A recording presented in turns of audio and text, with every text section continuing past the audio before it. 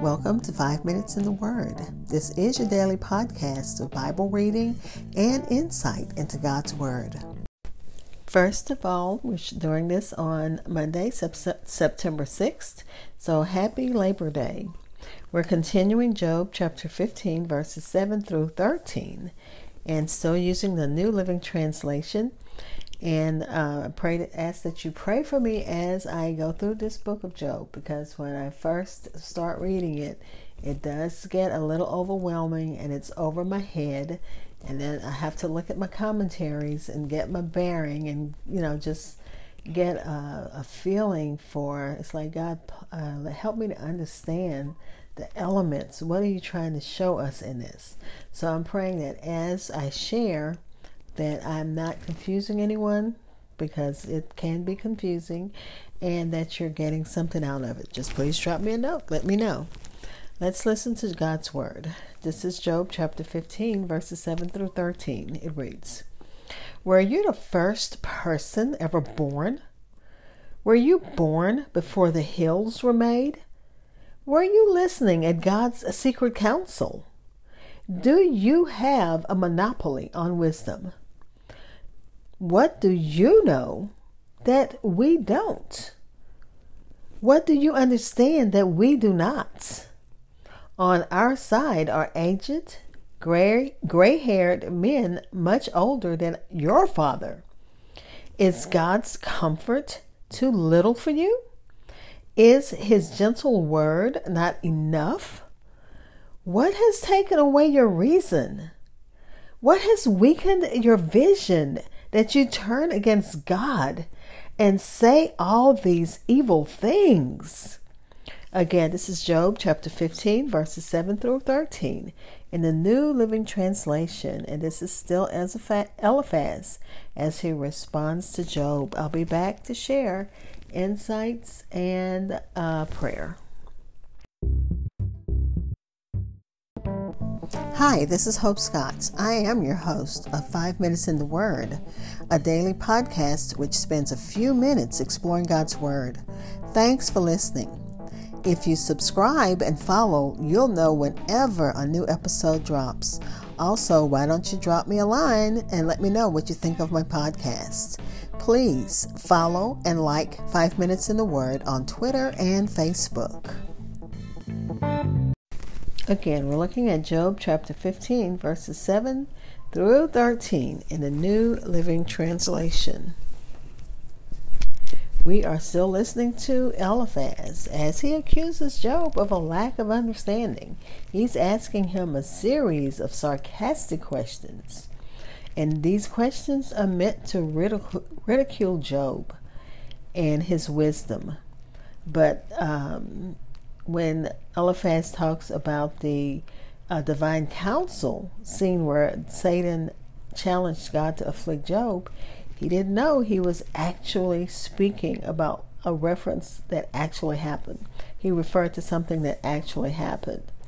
And of course, we as the readers know this. Job didn't know it. His friends didn't know it. Neither Eliphaz nor Job was present, so neither of them understood the true reason for Job's suffering.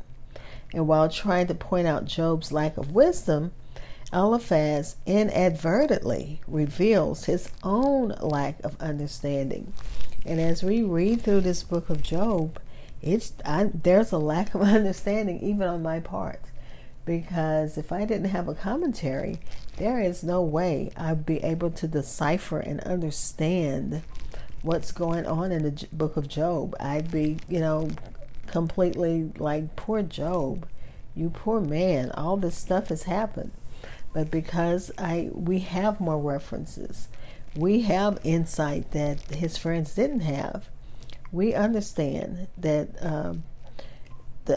their lack of understanding helps us to understand, because we have tools at our disposal that they didn't have. They claim to have the wisdom of the aged, gray-haired people before them. But we have the wisdom of God's Word, and we have the wisdom from people who are more equipped than I am to explain God's Word. Job had claimed only to be intelligent or as intelligent as his friends. He didn't say he had a monopoly on knowledge, but he didn't back down from his friends either, because they didn't have a monopoly on wisdom either. And they thought that, okay, we're here to offer you counsel. Surely you're going to accept our counsel. One commentary said they were probably older than him. So they thought, they had a right to share their learned knowledge with him. And I know I have a son who's older than my daughter. He's younger than my eldest son, but he always feels like, okay, you need to listen to me. I'm older than you. So that's how I can imagine that these guys were. Job, you need to listen, guy. We're older than you. We've seen some of this stuff before.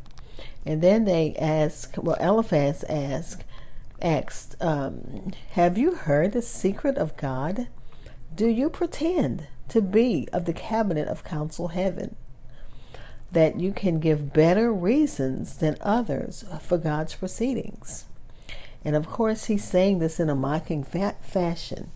And he is jeering, as he accuses Job of being disrespectful and arrogant. And as if he's taken himself to be a part of God's counsel, so he knows more than they know. But Job never said that. He never even insinuated that he knew more than anyone else. And then Eliphaz indicates that by rejecting the counsel of his friends, that Job rejects the comfort of God.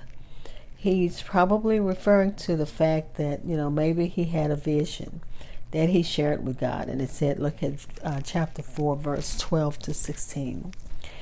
Job, the book of Job closes this section by asking, and I'm reading from the Easy English Bible in verses 12 to 13. I would like to know why there are wrong thoughts in your mind. When we look at you, you seem very angry. I would like to know why you are angry with God like this. You should not say such bad things when you speak to him. So he's chastising Job for the way he spoke. Eliphaz thought that Job had turned his thoughts against God. But his thoughts weren't turned against God. He was just upset with the calamity that he called his life, of the afflictions that had overtaken him that he didn't understand. Most of the time when we're suffering, we can kind of imagine, like if your health is bad and you didn't do what you needed to do to stay healthy, you know why you're not feeling good. Or if you've, like my husband used the analogy, if you write bad checks and the policeman come and get you, you can't say, this is my cross to bear. You've done something you weren't supposed to do. So Job is in a situation where he's done everything right and he's being afflicted. And as we read it, it's like, poor Job. And we can't wait for Job to find out and to be rewarded in the end. Let's pray. Father, we thank you for your word as we go through this difficult book of Job, as he, goes through his difficulty of trying to understand the afflictions that he's under. God, in this time, we are under so many different things that are beating us down. And we thank you, God, that you give us the ability to stand. When it seems impossible to stand, we stand, and we know it's because of you. Thank you for your loving care. Thank you for the blood of your Son, Jesus, and his death, burial, and resurrection. Thank you for your Holy Spirit, which is there to give us comfort. Thank you, Father, for being a covering upon all of us. Bless us, bless those who need you in a special way. You know what those needs are. Amen. Thank you for spending time in God's Word with me. Be blessed.